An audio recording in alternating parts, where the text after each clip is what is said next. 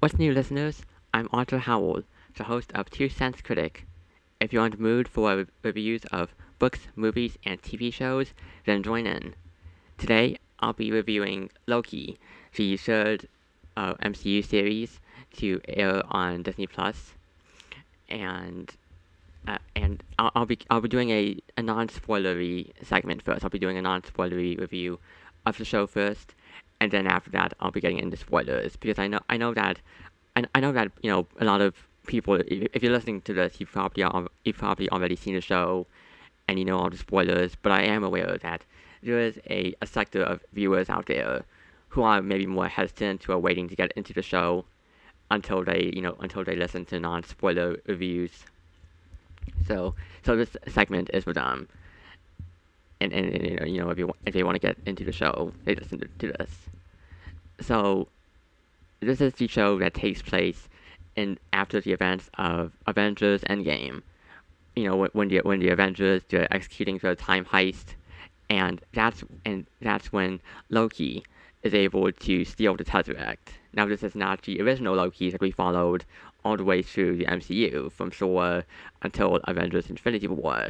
This is a different Loki, an alternate Loki, who ends up seizing the Tesseract, and he ends up teleporting himself out of time, and and then he ends up creating a new timeline, and because of this, he ends up alerting the attention of an organization called the TVA, the Time Variance Authority, and their job is to monitor what they call the sacred timeline.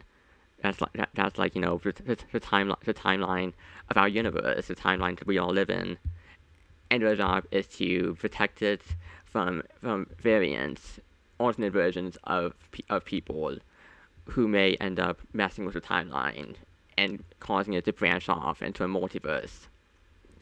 And so when the TVA end up capturing Loki, and they end up giving him permission to hunt down a different variant who has been killing off the Minutemen. That's like the military unit of the TVA.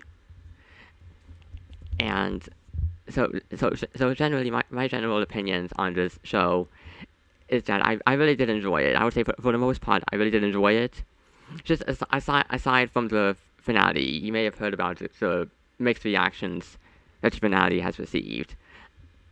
And I would say, just like I enjoyed the finale for the most part, aside from the last few minutes, which I will talk about that once I get into the spoilery segment. But for the most part, I really did enjoy this show. I think it's very well written and well directed. Yes. So the creatives with this. So Michael Waldron is the creator and head writer for Loki. He was also a writer for Rick and Morty. And if you watch Rick and Morty, you'll definitely recognize some of the elements from that show coming over to Loki, because Rick and Morty deals with a lot of time travel and alternate realities, alternate timelines, parallel universes, like multiple versions of one person. And so I think it was definitely a smart choice to get Michael Waldron over from Rick and Morty over to do this show. And I also heard a lot of Doctor Who comparisons. I don't watch that show, but from what I've seen, I can definitely see the resemblance between Loki and Doctor Who. And Michael Waldron not only was he a writer for Rick and Morty, he's also actually the screenwriter for Doctor Strange and the Multiverse of Madness, which that'll be coming up soon in the MCU. Obviously, that'll be dealing with the multiverse, and Kevin Feige actually tapped Waldron to write his upcoming Star Wars movie.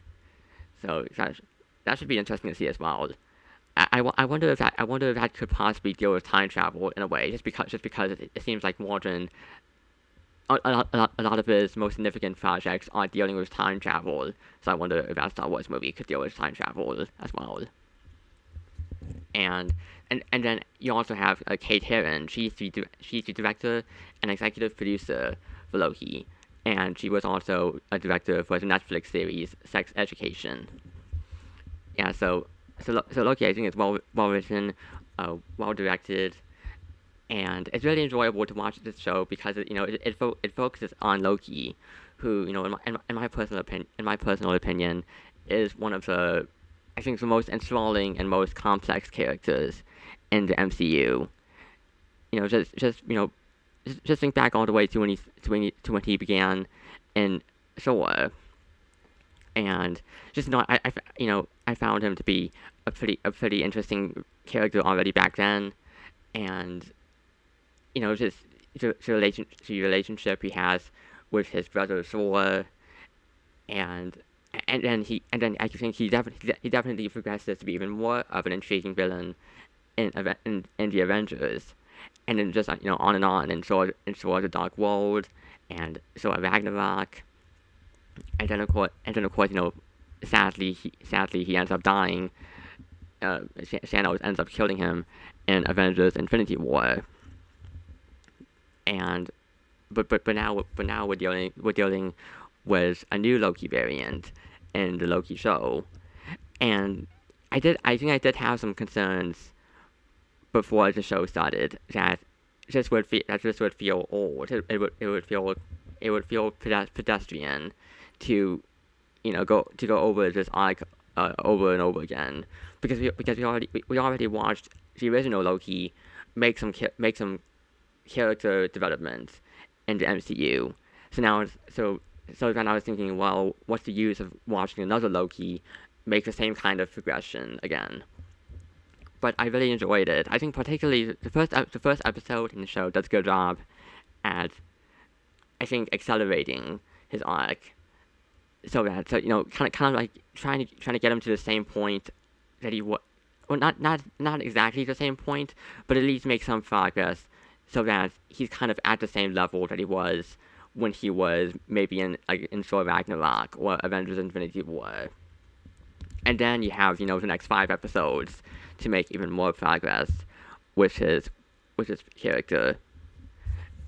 And Tom Hiddleston as Loki, I think he's fantastic as a character. He really captures, he captures all of the facets of Loki. So the sneakiness, the selfishness, but also the parts of Loki that make us feel like we can relate to him. Tom Hiddleston actually captures the vulnerabilities of Loki, the way that Loki the way that Loki secretly feels small.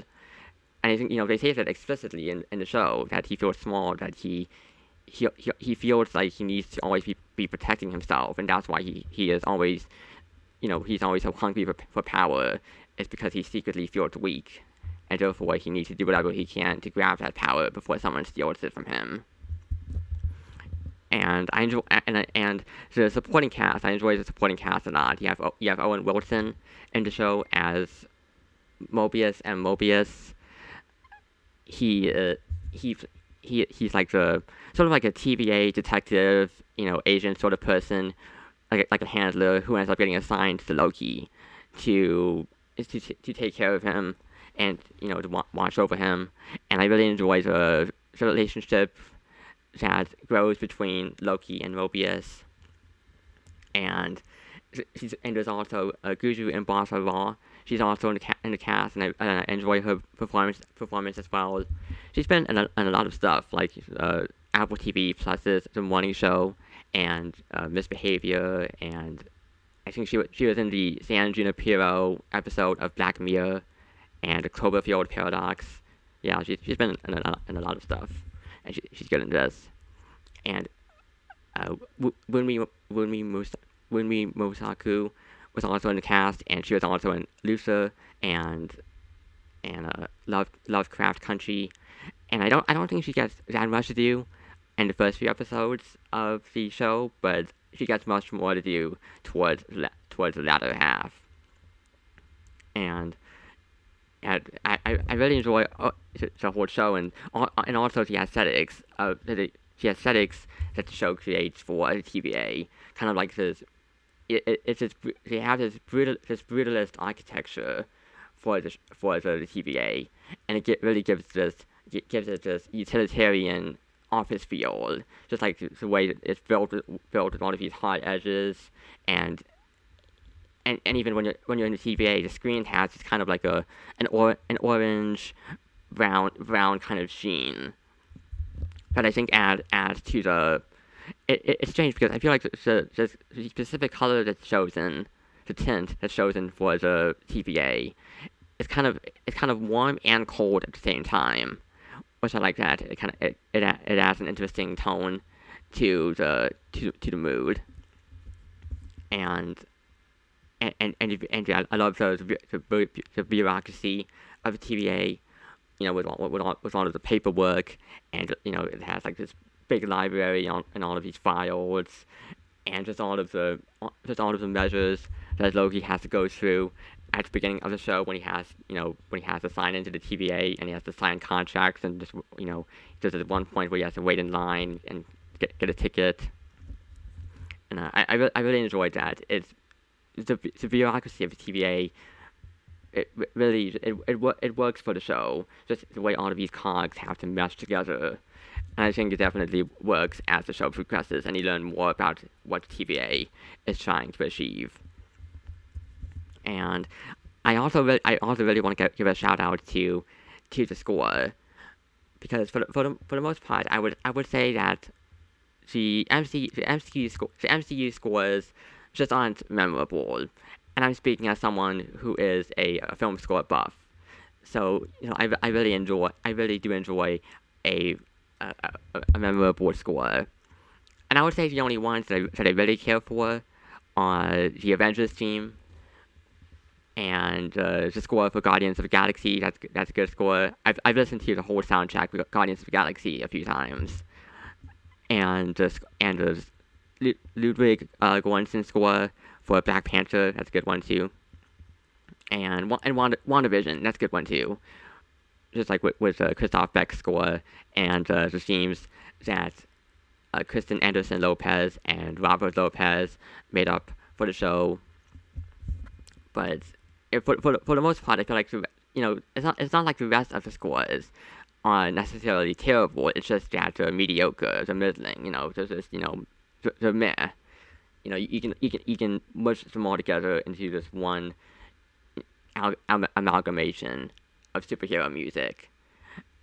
But I think that the composer, Natalie Holt, the one who did the score for Loki, I think she did a great job for the score here, because I've listened to the score several times on Spotify, and I like how it doesn't sound necessarily like superhero music. If the main score TVA, it doesn't sound necessarily like superhero music. The main theme, I would say, sounds a bit like if you check my review that I posted on my blog, I said it sounds appropriately anti-heroic, but it also sounds like a Roller King, like a tune for a Roller King sci-fi adventure. It combines both of those elements, and I really enjoy listening to it. And not even just the main theme, just the way, I would say particularly the musical cues in the 5th episode and the 6th episode, I really love. And just the way that the score is used throughout the show, and I enjoy that. As of this recording, the score for the first 3 episodes aren't on Spotify. The score for the first 3 episodes are on Spotify, but the score for the last 3 episodes are not on Spotify as of this recording. So hopefully those last few episodes get put up on the Spotify soon, because I especially want to listen to the score for the 5th and 6th episodes. The show is also significantly much more talky than either WandaVision or The Falcon and the Winter Soldier. And I like that. I think I did hear about there was some criticism about that, about how the show focuses much more on conversations than it does on action. And I'm okay with that, because I personally found the dialogue in the show to be quite engaging, especially because they do touch on interesting subjects like just very existential themes, like the meaning of life, or what it means to love, or free will versus determinism. I found all of those to be interesting subjects to talk about, and I will say, it's not, again, the show doesn't focus. The show isn't meant to be action oriented, but I did find most of the action in the show to be dull. Kind of like just the fight choreography. I didn't really find it to be that interesting. But although there were a few well choreographed fights, I would say in some of the last half of the show, maybe more like in the fourth and the sixth episodes, there were a couple melee fights that I did enjoy. But again, the action is that's not what the show wants to be. The show doesn't want to be an actiony type of show. It wants to focus on conversations, and I like that. Even just the way that the sixth episode, focuses on a conversation rather than a big climactic fight. I like that. I feel like it's a trope for superhero content to end on a climactic fight, and sometimes you don't need that. Sometimes you don't need Wonder Woman fighting Ares. Sometimes it's nice to just have a nice old conversation to wrap things up, and I think that makes things it subverts the trope. It makes things that much more fascinating. And aside from the action, I just felt like maybe the pacing could have been off here and there. Maybe in the third episode, I thought especially the third episode, the pacing was off because it focused much more on character than it did on advancing the plot. But those are small issues. I feel like overall, I really did love the show.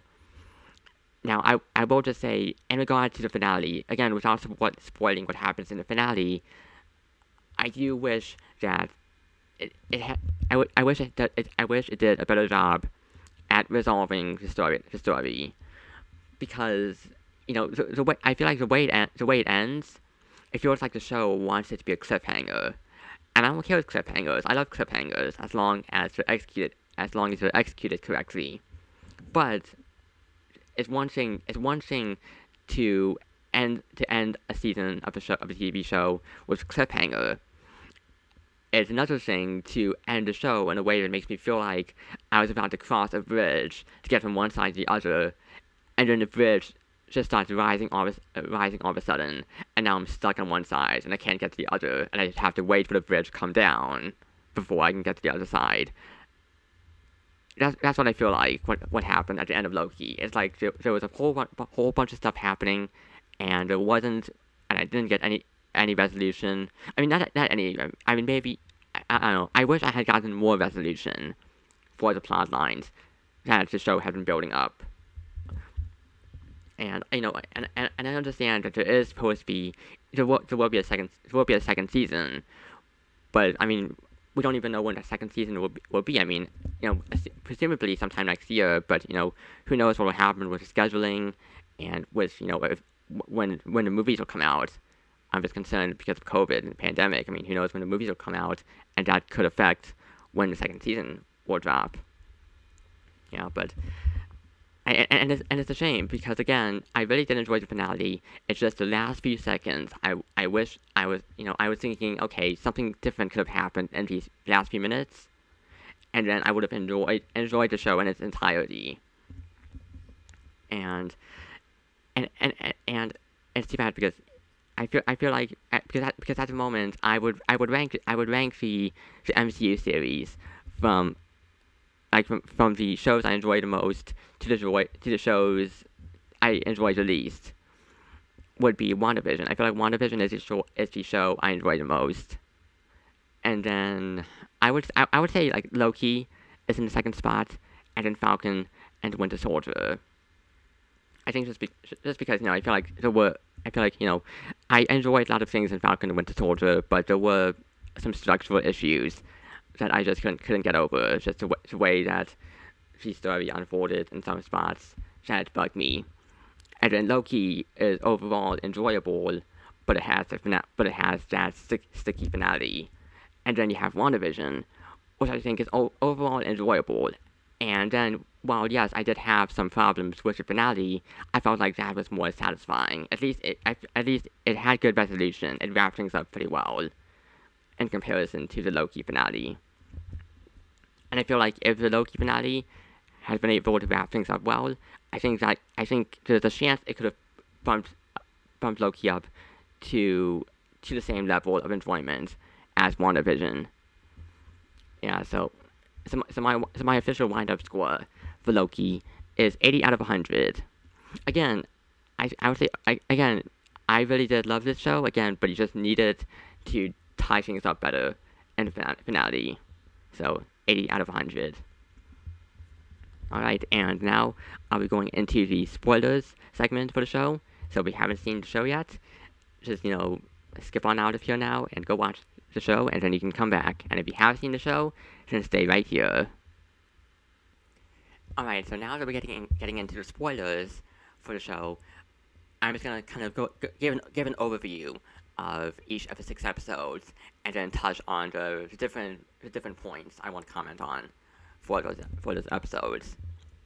So in the first episode, I've kept referring to this episode as the Inception episode, because this is basically, this whole thing is just an exposition dump, basically. And I do actually think it does a good job at delivering the exposition in a way that's enjoyable, in a way that doesn't bore you. I know that there were a lot of viewers who criticized the episode for just loading too much info on us all at once. But I enjoyed it because I called it the Inception episode because that's what Inception does for much of the first act. It just dumps all of this info on you, but it does it in a way where you receive the info alongside visual cues. So you're seeing people walk around, and you're seeing them walk around dreams, and you're seeing them you're seeing them do things. You're not just watching people talk. You're seeing them actually do activities alongside the talking. And I think that's what the first episode does as well. And by the way, episode 1 is called Glorious Purpose, and it was written by Michael Waldron, and of course directed by Kate Herron, because she directed all the episodes, and then Michael Waldron was the head writer. So Glorious Purpose, yes.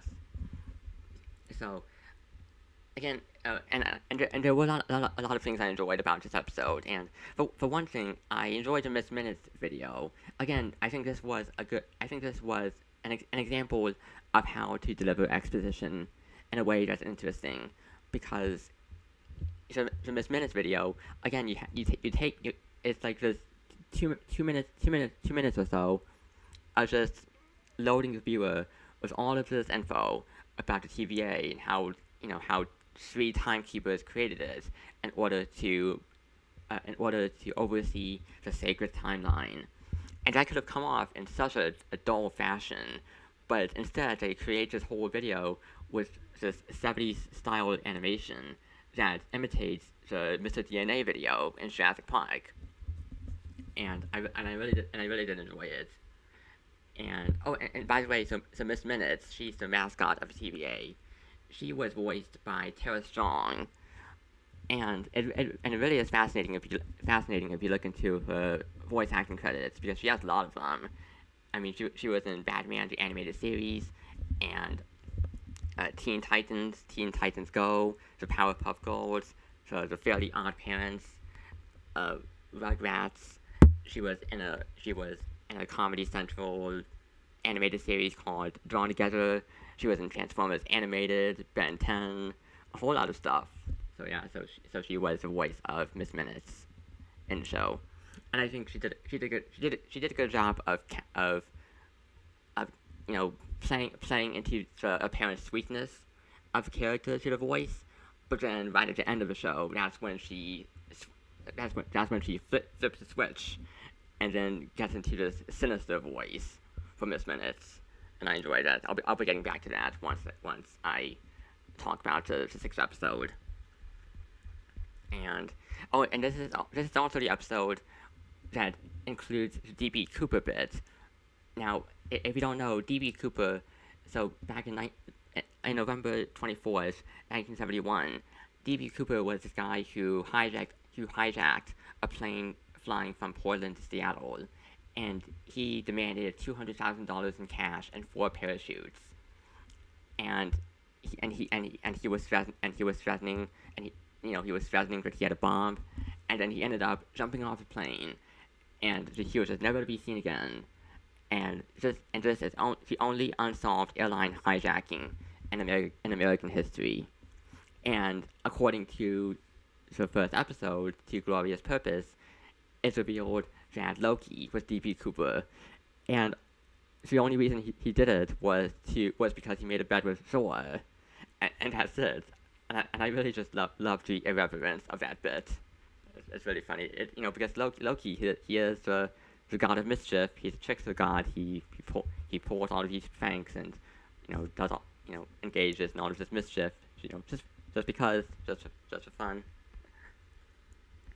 And I also enjoy Loki threatening to gut Casey like a fish, and I forgot to mention Casey. So he's played by Eugene Cordero, and he's like a sketch comedian, and he was in The Good Place on NBC, and he was also in Kong Skull Island, which also stars Tom Hiddleston, funnily enough.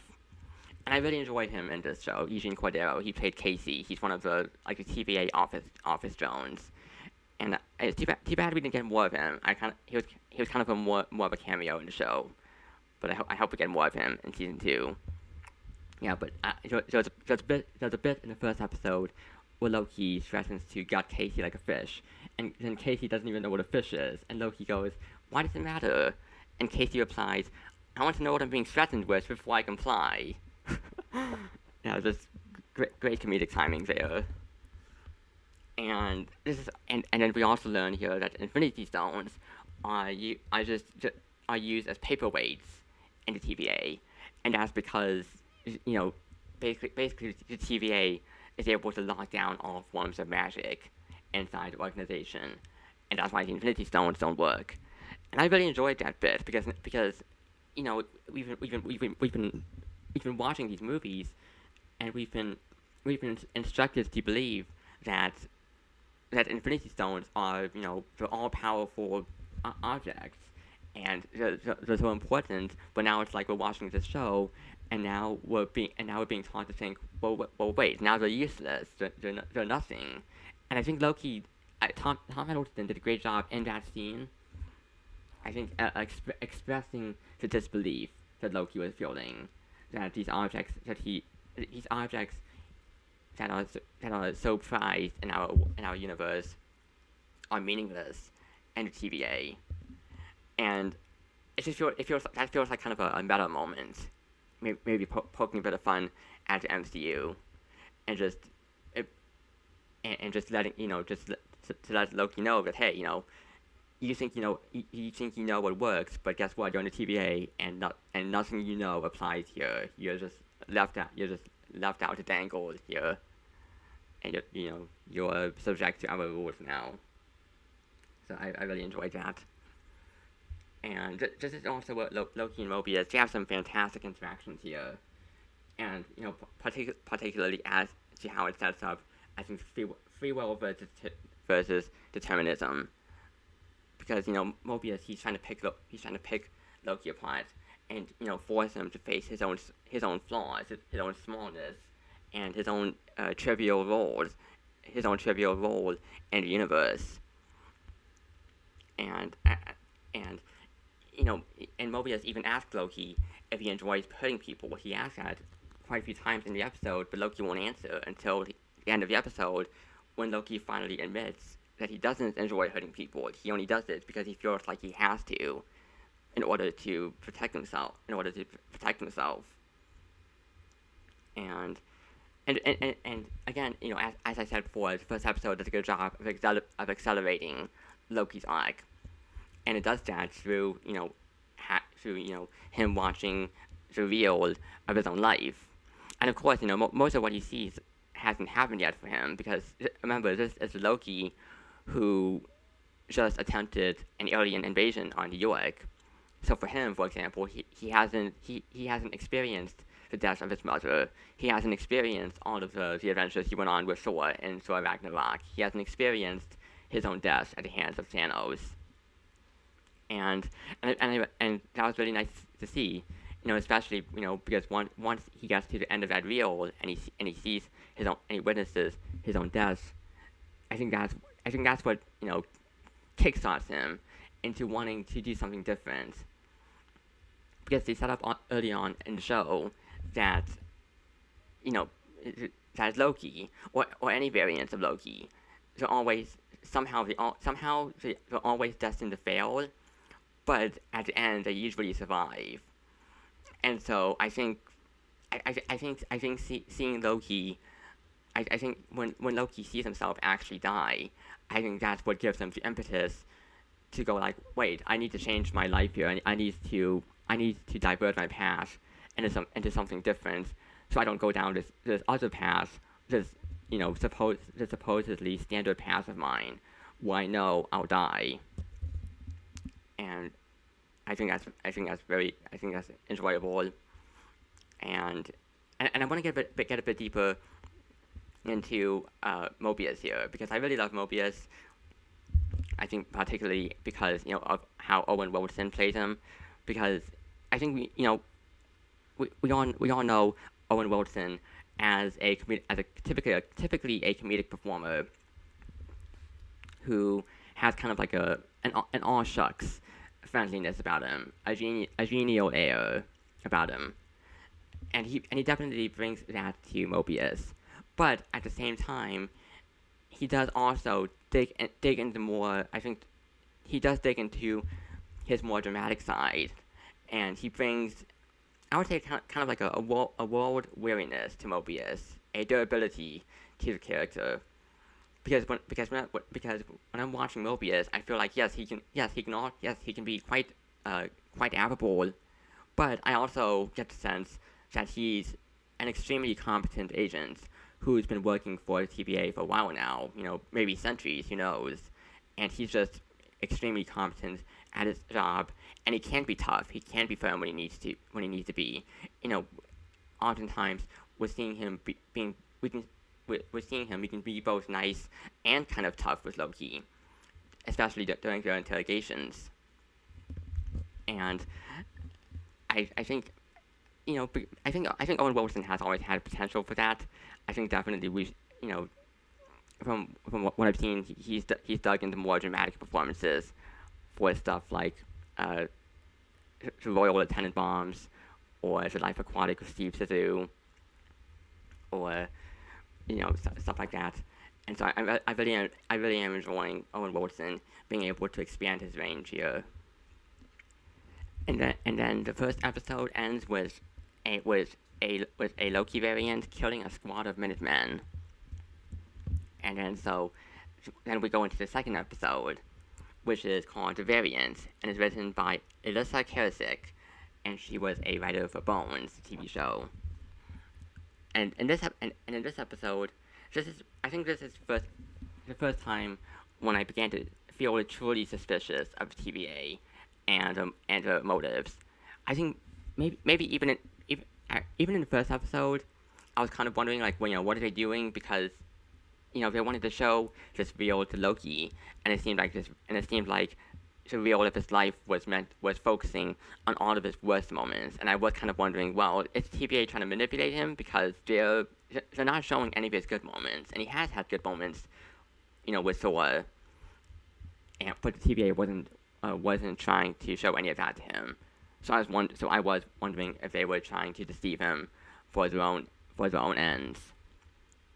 But now when I was watching the second episode, that's definitely when I was getting suspicious of them, and wondering, okay, is there something else going on here? And a high point for episode 2 is how it delves more into the time travel, because this is the episode where we learn that the Loki variant is hiding from the TVA by concealing themselves in apocalypses. Because the rules are, well, because the TVA can track what's going on in the sacred timeline, but if the Loki variant goes into an apocalypse and messes with stuff there, that won't matter. It won't be detectable because because there's an apocalypse happening. It doesn't matter if anyone dies and they're not supposed to, or if something gets stolen and it's not supposed to be stolen. It doesn't matter because everything in that event, everything in that location will be destroyed anyways, so it won't matter in the grand scheme of things. And I really enjoyed this. I don't know if I've ever seen this trope be used in time travel, just because as someone who has always loved time travel and has read plenty of time travel books and watched time travel movies, I don't know if I've ever seen a story that delves into what would happen if you were to conceal yourself in an apocalypse as you're time traveling. And so that was really fun to see. And I think in general, for the most part, I would say the time travel for Loki, I think is pretty tight. I can't really poke any holes into logic. Again, for a lot of stories, you're kind of like, oh wait, if you do this, then wouldn't you set off a paradox here? But I can't do that for Loki. I think Loki, again, it's solid time travel logic. And of course, I can't forget to mention the saddest bit, which is it's hilarious. This is the scene when Loki he's positing his apocalypse theory to Mobius, and so this is when he takes the salad and he's just sprinkling the salt and pepper over it, and then he's taking Casey soda and dunking it all over the salad. And this is also, it's funny, but again, this is also another clever way that the show gives us exposition. Again, you're taking this whole scene that could be, again, so boring, if you're having Loki just merely talk about his variant hiding in apocalypses, but then you add in this whole element of him using the salad as a visual cue for his theory. And it gives us something to laugh at, and therefore also makes it much more easier and much more engaging for us to process the exposition dump. And so I really love that. And there's also, I just want to point out the funny moment when Loki is visiting the library and he's digging through files in his search for the variant. And it's funny when when that person shushes him, and he just shushes her back. And I think overall, I think the show is good. The show is quite funny. It's funnier than I would have expected it to be, which is good. I like that. This episode also, I think, starts to establish the friendship between Mobius and Judge Ravonna Renslayer, played by Guju Mbatha-Raw, and I like that as well. And we get some of Hunter B-15, one of the Minutemen, played by Runmi Mosaku.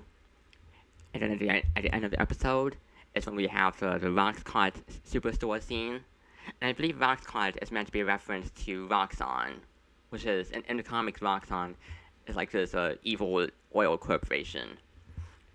And I think they made their first on-screen appearance, I believe, in MCU on the TV show Cloak and Dagger. And now we have the Roxcart Superstore scene, and this is, at the end of the episode, this is when we get our first introduction to Sylvie, the female Loki variant, played by Sophia DiMartino. And I was looking her up, and she hasn't really done much. I could only find that she was in a movie called Yesterday, starring Himesh Patel as this guy who wakes up in an alternate reality where the Beatles don't exist. And trivia fact, Himesh Patel was also in Tenet. He was the guy who helped out the main characters with a Freeport heist. Sophia DiMartino, I think she was perfectly cast as Sylvie. And so that's the end of the second episode, and then of course now we get into episode 3, Lamentis, which is written by Bisha K. Ali, who is actually the head writer of the upcoming Ms. Marvel series on Disney+, which I'm personally really excited for. That's coming up after the What If series, which will premiere on August 11th. Yeah, so Bishop K. Aldi, she's the head writer for Miss Marvel, and she was also a writer for Sex Education, the TV show on Netflix where Kate Herron came from.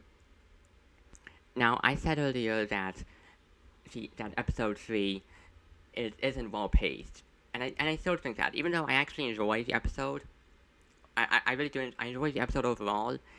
But judging it purely from a writing standpoint, it isn't well paced because the whole thing is basically a bottle episode, focusing on the characters of Loki and Sylvie as they're trapped on the planet of Lamentis, as its moon is about to crash into it, and but it doesn't do much. It doesn't do much to further the plot. It doesn't have much plot meat in it. But still, I enjoy the episode a lot.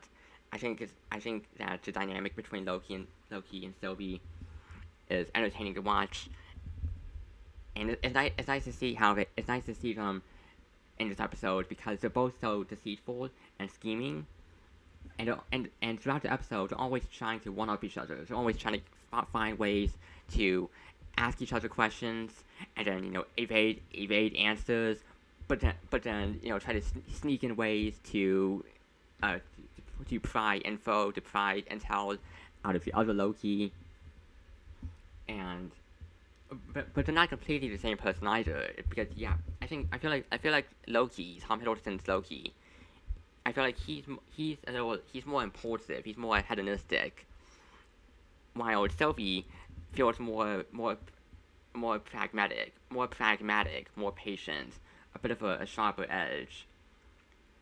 And there's a moment where with Sylvie, I think she almost gets hit by a rock that's falling from the moon above, and Loki's trying to help her up, and she's like, get away from me, and Loki just says, "You're so weird."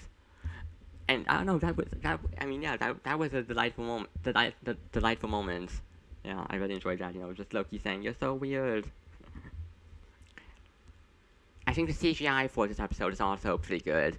Not top notch. There are some shots, and there was some shots in the episode where I could pick up on the crudeness of the CGI, but otherwise it was pretty good.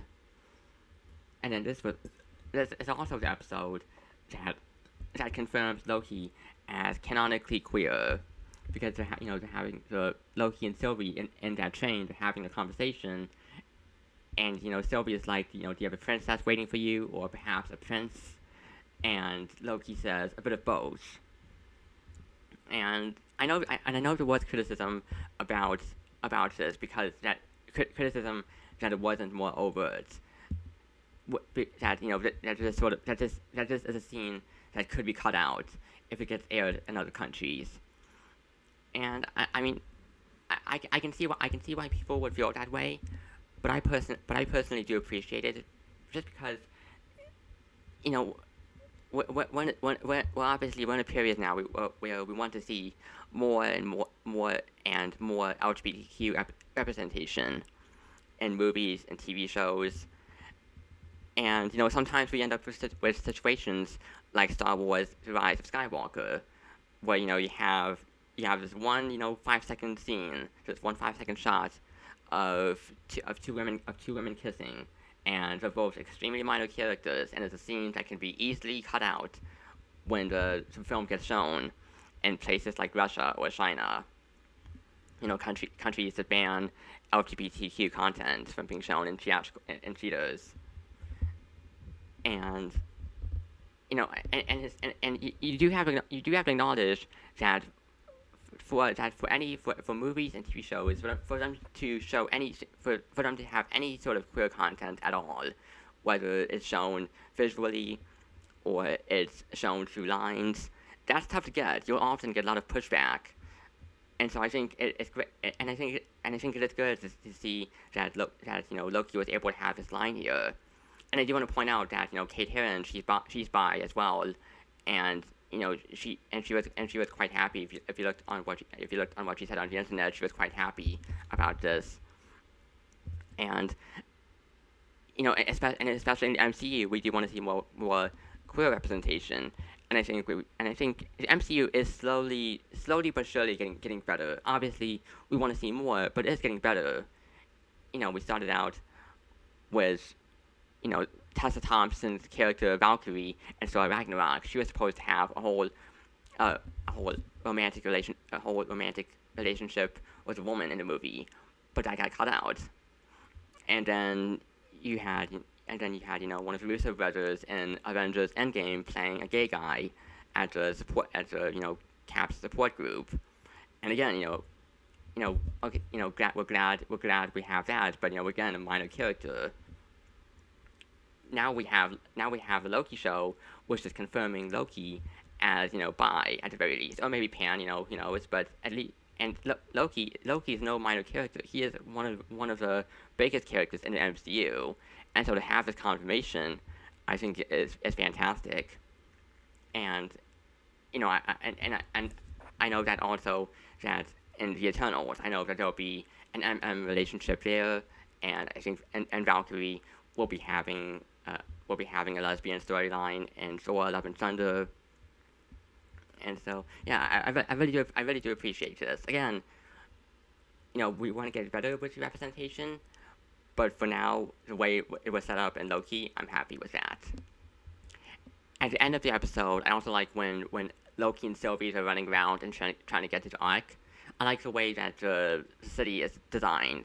It reminds me a lot of the way that kind of like the way James Gunn sets up space in the GOTV movies, and even the way that also that space looks in Thor Ragnarok.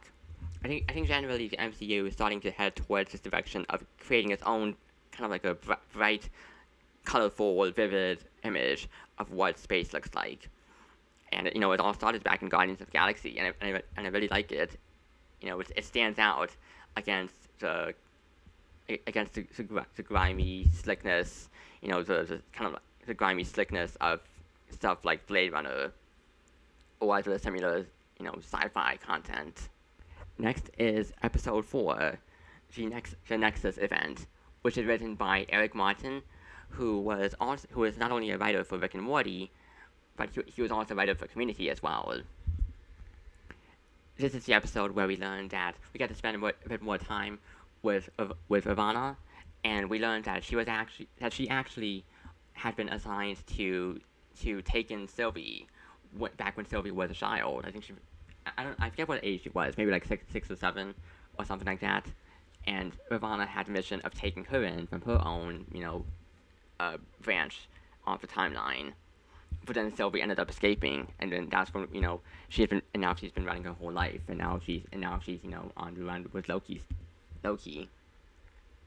And I really appreciated the visual effects for the pieces of the moon that are crashing all around Loki and Sylvie on Lamentis, and again the score. I really love the score. The score here is great, and you have that whole memory time loop sequence where Lady Sif keeps beating up Loki because she cut off her hair, and that's actually in Norse mythology. Loki actually did shave off her hair in Norse mythology, and it's this whole thing where Thor then wants to fight him. But Loki ends up getting the dwarves to forge a golden headpiece for Sif. And they also make Odin's spear as well. And, again, the score is on point for this episode. And just, and it's devastating to watch Mobius get pruned. And even in that scene, I knew that Mobius wasn't going to officially die, but it was still heartbreaking to watch that. I think it also helps that, again, you have performances. You have the performances working here. You have Tom Hiddleston. He just looks shocked, just standing there watching his friend get pruned. And even Ivana, I think Gudrun Bata-Raw, she did a good job here as Ivana. Just portraying the way that Ivana just turns away and closes her eyes. Even though she ordered the pruning, it's still hard for her to watch. It's still hard for her to have to go through with it. And I heard it's fascinating to see how the TVA progresses, because as it progresses, we're realizing that this whole organization really is acting like a cult. because it's trying to maintain all this control over its members, and it only allows a certain set of information to come in, because I forgot to mention back in the third episode, we find out that all of the variants, that all of the people who work for the TVA, the Minutemen, the Office Drones, the detectives like Mobius and Casey and Ravonna, they're all variants. They're all variants of people from the timeline, and that they had all been taken, they'd all been kidnapped from their lives and brainwashed into working for the TVA. And that was quite a plot twist. And that made me think, well then, gee, that's sad, because I've been watching, like, Sylvie, kill a lot of variants, a lot of Minutemen, and they're all variants, and I already did kind of feel bad for them before I knew that they were variants, before back when I thought that the TVA just, created them to serve its purpose. But then at that point, when I was watching the third episode, I was like, oh wait, they're actually variants. They're people. They had lives, and so I'm watching a lot of them die, and so I did feel bad about that. Mobius telling Loki, "I ought to box your ears," is a great line. Again, just like Owen Wilson just delivers that with his his particular brand of geniality, and it really comes off well.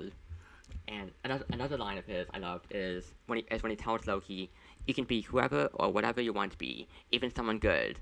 I mean, just in case anyone ever told you different. I thought that was a really touching moment.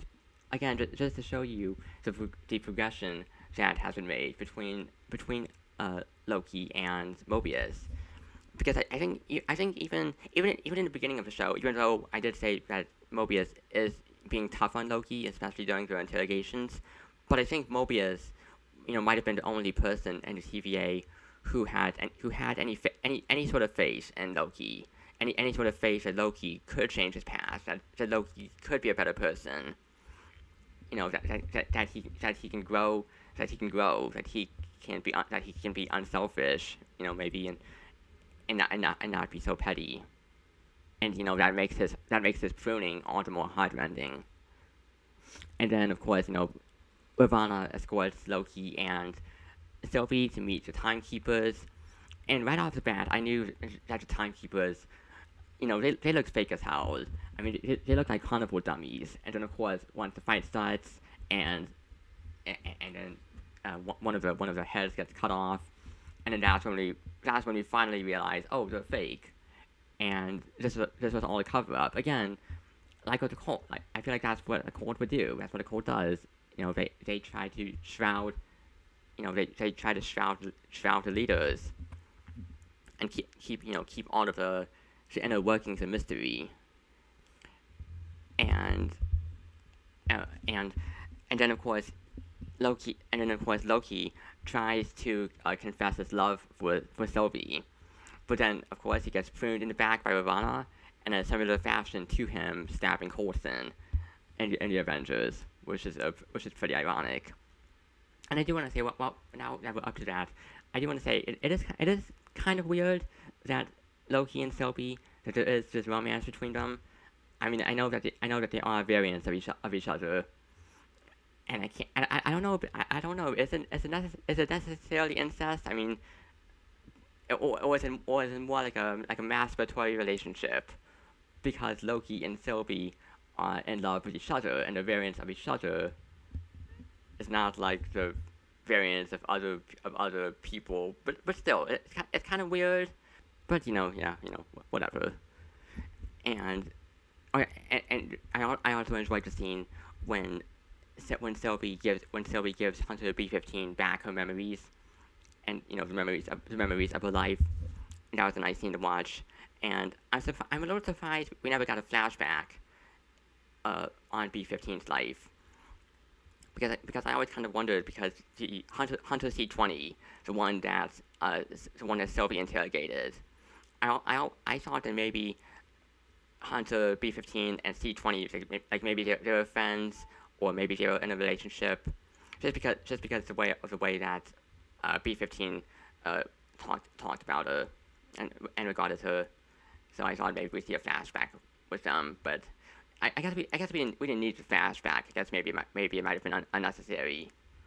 But yeah, it's nice to see B-15 make her turn here, and then she comes into the Timekeeper's lair and she helps out with the fight.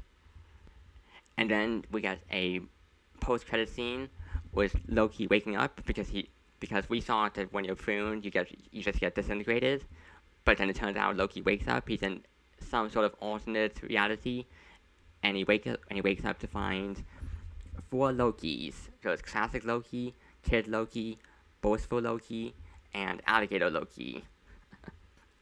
And from what I've heard, I think there might be a frog Loki in the comics, I think. But yeah, weird. And then next up is episode 5, the penultimate episode of the show, A Journey into Mystery, written by Tom Kaufman, who is yet another writer for Rick and Morty. And this is my favorite episode in the show. I think just the way that this unfolds. Again, it's weird because I don't think this doesn't have that much plot meat either. It's, again, much more character-based, but I enjoyed this even more than episode 3. I think there's especially at the end of this episode, I felt like there was just so much emotional payoff. And because just I enjoy all the interactions that Loki has, that Tom Hiddleston's Loki has with the other Lokis, and you've got Richard E. Grant playing classic Loki, and Richard E. Grant, he must have been a total geek on set, because from what I found, when he posted photos of himself on the set of Star Wars: The Rise of Skywalker, when he played General Pride, for the First Order, he just seemed so enthusiastic about being on the set for Star Wars. So I bet he was pumped for Marvel as well. And I think he was the perfect choice for classic Loki, because Loki is such a prideful character, but Grant's take on classic Loki, it felt like that pride had been deflated, like he had lost some of that pride, and he became grounded along the way, because we learned that that his story is that he actually survived. He survived Thanos. He tricked Thanos into killing a projection of himself, and then afterwards, classic Loki went on to hide out on a distant planet. And then he got to the point, after years and years, he got to the point where he missed Thor, he missed his brother, and then he tried to leave, but then the TVA called him and pruned him. And so you could definitely tell through the performance that he became much more down to earth. I think that definitely much more down to earth than the other Lokis we've seen. And then you also have Kid Loki, who actually killed Thor, and that's where his path diverged. And it's funny because that's why he's king, because the Lokis in the void. I have to mention. So the void is basically at the end of time, and that's where anything that gets pruned, or anything that gets teleported out of time, just goes all the way to the void, and it's just this mishmash of time and space, and that's where the Lokis are, and so they assigned Kid Loki as king because he killed Thor. Which I think that's a nice idea. I mean, I feel like that's what a lot of the Lokis have aspired to, is wanting to kill Thor. And then of course, Alligator Loki. I'm not sure. Obviously, we don't learn what Alligator Loki's story is. We just know that they're an alligator, which again pretty hilarious. And it was CGI, but they had, I think, a stuffed alligator there on set to just for the sideline to stand in place for the alligator Loki for the CGI. And then there's boastful Loki, which according to him, he killed Iron Man, Captain America, and then stole all of the Infinity Stones. But I think it is implied that he's probably that he might be lying about that. Just boastful, as his name goes, just bragging about his accomplishments. And we even meet President Loki and his own army of Lokis. And again, it's nice to see the differences between the Lokis, because then when President Loki comes in, and he because both Loki betrayed the other Lokis, betrayed classic Loki, Kid Loki, and Alligator Loki, and gave away their location. But then President Loki betrays both Loki, and then suddenly all of the Lokis just start fighting each other, because then the army of Lokis betray President Loki, and then the Alligator Loki bites off President Loki's hand, and you're just seeing all of these Lokis just brawl with each other. And I really enjoyed when Tom Hiddleston's Loki, the Loki variant, when he just looks so embarrassed, so mortified at seeing how petty and backstabbing he's capable of being. And even after they leave that hideout, there's even, the kid Loki is like, whenever any of us try to fix ourselves, TVA comes along to prune us. And it's true. It's really interesting to see how the Lokis, at least we have a few Lokis who are capable of change, but then it seems like, oh, well, they're just destined to always fail, or to be treacherous, and to be cunning, and always deceive everyone. And then, trivia fact, the ship that shows up in the episode, it gets swallowed up by the Elias, the big smoke monster that guards the void. That ship is actually, again, it's like D.B. Cooper. It's another little tidbit. It's called USS Eldridge. And that's a real thing, because there's this myth about something called the Philadelphia experiment.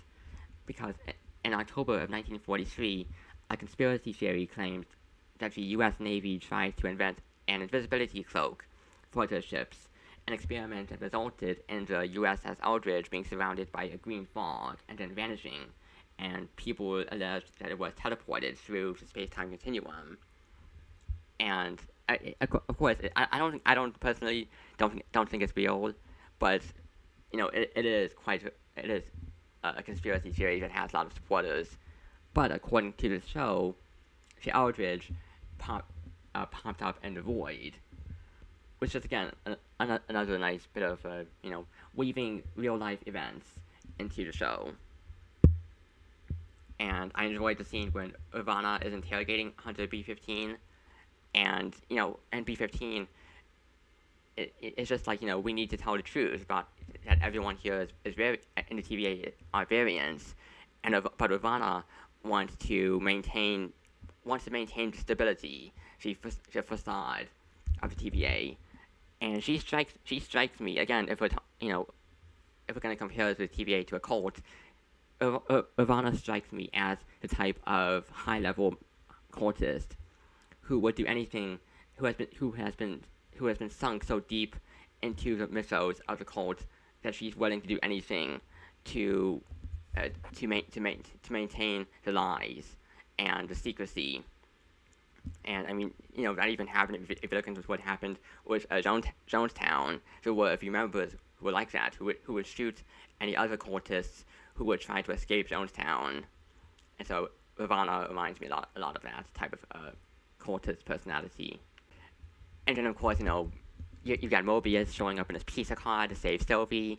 You've got, Loki and Sylvie, they team up to enchant Elias because they figure out that they need to get past Elias in order to get to whatever is beyond the end of time, whatever is beyond the void, because they suppose that's where the creator of the TVA is hiding out.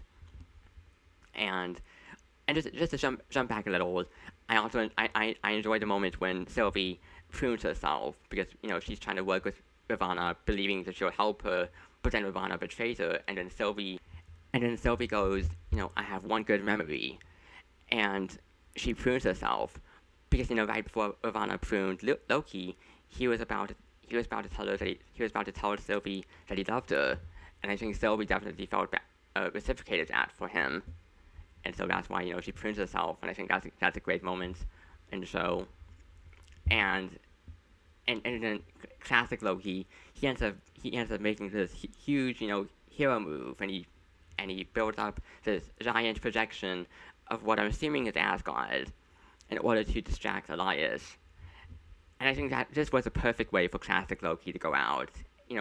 Especially at the end when he just yelled "Glorious purpose" and he cackles, and he just cackles all the way until Elias gobbles him up in its maw. And again, I think perfect way for him to go out, because this whole thing, again, a through line for the show is for all of the Lokis, so wanting to achieve the so-called glorious purpose. And I believe classic Loki did that here by helping out Loki and Sylvie. And so it's a great moment, and especially in the climax of this first episode, the score is just fantastic here. Again, I can't wait for it to drop on Spotify so I can listen to it. And now we're gonna get into the sixth episode, episode 6, For All Time Always, written by Michael Waldron and Eric Martin. And it opens up well here. You have the Marvel opening title card, but it's also accompanied by all of these quotes from the MCU characters, and then you go into this whole Big Bang sequence with quotes from real life figures like Greta Thunberg and Nelson Mandela, and then I think we even hear Vision saying, what is grief if not love persevering? The quote from WandaVision. I think we even hear that here. And you can also hear It's Been a Long, Long Time, the song that played over Steve Rogers and Peggy Carter dancing at the end of Endgame. Does it mean that there's a core universe, and then is there a core universe, and then are we moving into a different universe? Maybe is that where the Citadel at the end of time is? Yeah, I'm not sure about that, but. And then, so then we have Loki and Sylvie. They're going to the Citadel at the end of time. That's where the creator of the TVA is residing. And this is when Miss Minutes shows up, and this is when she gets into her sinister voice, and even just the animation of her eyes, it makes her look pretty evil. And again, kudos to Tara Strong for being able to play into the voice that way. And Miss Minutes refers to the creator of the TVA as He Who Remains. And so we do meet him, and they never explicitly call him Kang in the show. But it is, not exactly Kang, but it is pretty much Kang, because it's Jonathan Majors playing him, who is, by the way, he was also on Lovecraft Country. And we know who he is because he was cast to play Kang, the main villain, Kang the Conqueror, the main villain in Ant-Man and the Wasp: Quantumania. And just to give you a bit of background information, Kang the Conqueror in comics, he's this time traveling tyrant who wants to rule the world in every time period, and I guess any time traveled so much. It's like he doesn't even give a crap about time traveling, whether it sets off any paradoxes. And he just time travels all around, and he ends up leaving behind multiple versions of variants of himself. And he'll have multiple identities. I think he has the identity of Immortus and Scarlet Centurion and Rama Tut. Nathaniel Richards, that's his original identity, because he's the descendant of Reed Richards, aka Mr. Fantastic, of the Fantastic Four. And there's even a teenage version of Kang called Iron Lad. He's basically like a teenage Iron Man, who ends up creating the young Avengers in the comics. And another trivia fact. He Who Remains was in the comics actually, not Kang. He Who Remains is unrelated to Kang, but he was the last director of the TVA, and was also in the Citadel at the end of time. And right off the bat, I'm all into Jonathan Major's performance as He Who Remains. Typically we expect a villain who's imposing and just gives off this menacing presence, and maybe is covered up in CGI like Ultron or Thanos. But instead, we just get this human guy who is breezy and flippant, and he's just kind of like eating an apple, and just quite goofy, and he definitely gives off the Willy Wonka vibes, just in his purple bluish robes. And I think Jonathan Majors, he did a great job. He did a great job in his role, not only for the personality itself, but also for being able to again deliver the exposition in a way that's engaging. Because again, like the other episodes, the finale is dialogue heavy. It just centers around this long conversation, and I appreciate that. Again, it's quite watchable. It's like again, you have the talking, but then He Who Remains pairs it with visuals, as he talks about how he was a scientist from the 31st century, and he ended up inventing technology to cross over into alternate dimensions, and then variants of himself also invented that same tech, and they were all able to meet up and share technologies, and they were able to maintain peace between each other. But then, of course, some of them and they get tyrannically ambitious, and they start up a multiversal war, and He Who Remains has to end it by founding the TVA, and just streamlining the sacred timeline so that there are no variants of him. There are no variants of him to cause trouble, and he's the one just ruling over everything from behind the shadows, from behind the curtain. And I like the way that he portrayed here, because on the one hand, it is like, yes, he has done awful things by hiding the truth from the variants, by abducting the variants and hiding the truth from them and forcing them, brainwashing them into becoming, workers for the TVA. But on the other hand, it also seems like he's the most benevolent out of all of, his possible variants. He's the one who just wants to keep things calm and maintain order, rather than letting chaos and despotism rule, like again some of his other variants.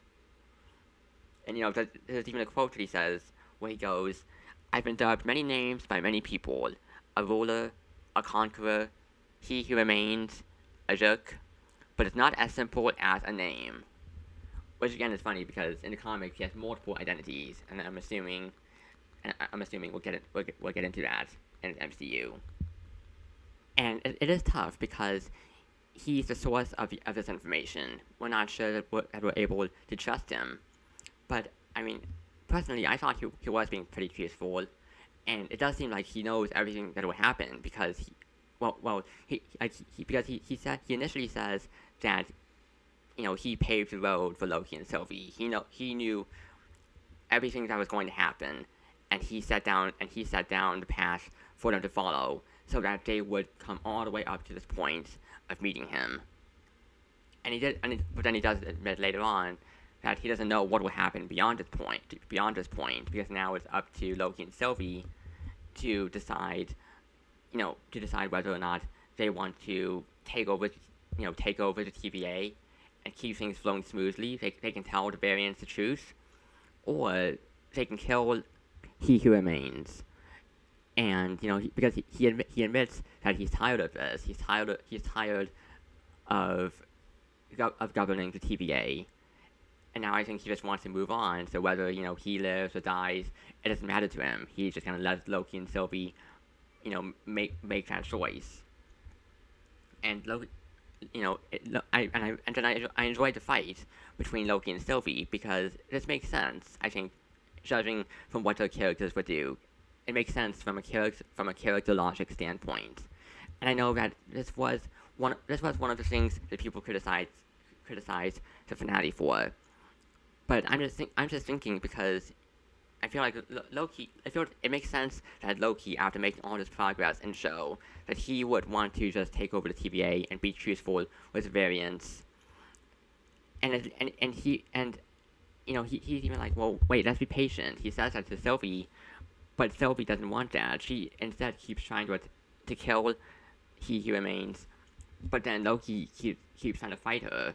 And I think it makes sense that Sylvie would want to kill He Who Remains because her whole life she's been moving towards this goal of destroying the TVA. And I think that if she were to give up on this goal, if she were to merely take it over and not kill He Who Remains, it would eliminate that objective she's been working towards her whole life. And so I think it would make sense that she would be unreasonably stubborn, even if it doesn't make sense. It's just like, well, I've been working, I've wanted this my whole life, so I might as well just go for it, for the sake of completing it. Then they kiss, Loki and Sylvie, and it seems like a good moment at first, but then Sylvie says, "I'm not you," and she sends him through the portal back to the TVA. And again, I found that to be a heartbreaking moment because now it's like, well, Loki, I think this was the first time where he's been truly vulnerable to someone he had grown to care about, and now at this first opportunity, he just gets totally rejected, and so that was heartbreaking to watch. And even again, Tom Hiddleston doing a great job here, I think, portraying that heartbreak. And then Sylvie goes on to kill He Who Remains. And then all he does is just wink, and he says, "See you soon," and then he dies. And then Sylvie just starts crying because now we're seeing the timeline was already starting to branch off through the window in the background, but now it's really branching off. The branches are really growing thicker, and now Sylvie's just crying because it's probably just so overwhelming because she's been wanting this revenge for so long, and so it's probably just overwhelming for her to have finally achieved it. And unfortunately, it is also such a hollow moment, because now we're seeing that He Who Remains was telling the truth. As now that he's dead, there's no one to stop the timeline from branching off into a multiverse. Oh yes, and then Mobius and Ravonna, they had their own standoff, and I like that a lot. I like how Ravonna left, and she was like, she's going to go off in search of free will.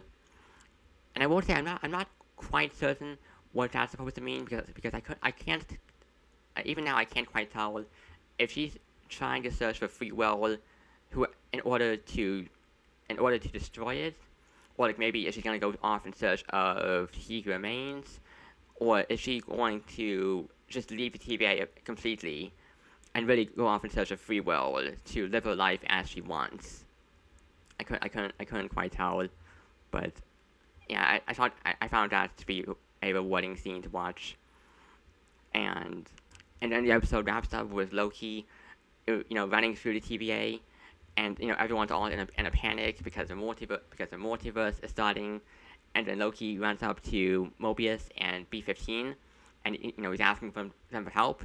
But then we realize Mobius doesn't even recognize Loki, and then Loki sees a statue in the TVA, and instead of the statues of those three galactic lizards that we've been seeing in the TVA, they've been replaced by a statue of Kang in his classic costume. And I'm assuming this is because the Kang in this time, we realize that this is an alternate timeline, a timeline where Kang felt comfortable ruling out in the open rather than behind curtains. And we don't get much else from that other than the announcement, the post credits announcement that we're getting a season 2. But yeah, that's it. And then that's the end of the show. And then yeah, so that's why I have criticism for the finale, is because again I enjoyed most of it. I enjoyed Loki and Sylvie having the conversation with He Who Remains. I enjoyed I enjoyed Loki and Sylvie's fight. I thought that made sense for the character arcs. I but and but now we have because again there's not much resolution because now we have this whole thing where Loki gets sent back to an alternate timeline, and it's not like he even teams up with Mobius. I felt like it would have been better if he had went back if Sylvie had sent him back to the original timeline. I don't think she did that on purpose. I think that was by accident. But it would have been better if Loki could have gone back to his original timeline, and then he could team up with Mobius and maybe give Mobius his jet ski because that was something he mentioned back early on in the show, and I just wanted all the way through. I wanted him to have his jet ski, but now we have Loki stranded in an alternate timeline, and there's just not much resolution. It's like I said before. It's like being stranded on one side of a bridge that suddenly rises up, and now we just have to wait for season 2 to come around. Because now it's like, what's gonna happen for the second season? Are we gonna have this whole new thing where Loki has to befriend a different Mobius? And it just feels like it wipes away a lot of the progress that's been made through the story in the first season, and it leaves too many plot arcs and character arcs unresolved, and it comes across a little like promotional material for the MCU, and especially after Loki and Sylvie had their fight, I want something more hopeful. I don't want an ending that leaves me down like this. And if you just tweak these last few minutes for the finale, and I think it would have been pretty much perfect. I would have loved the show. It would have been on the same level as WandaVision. But oh well.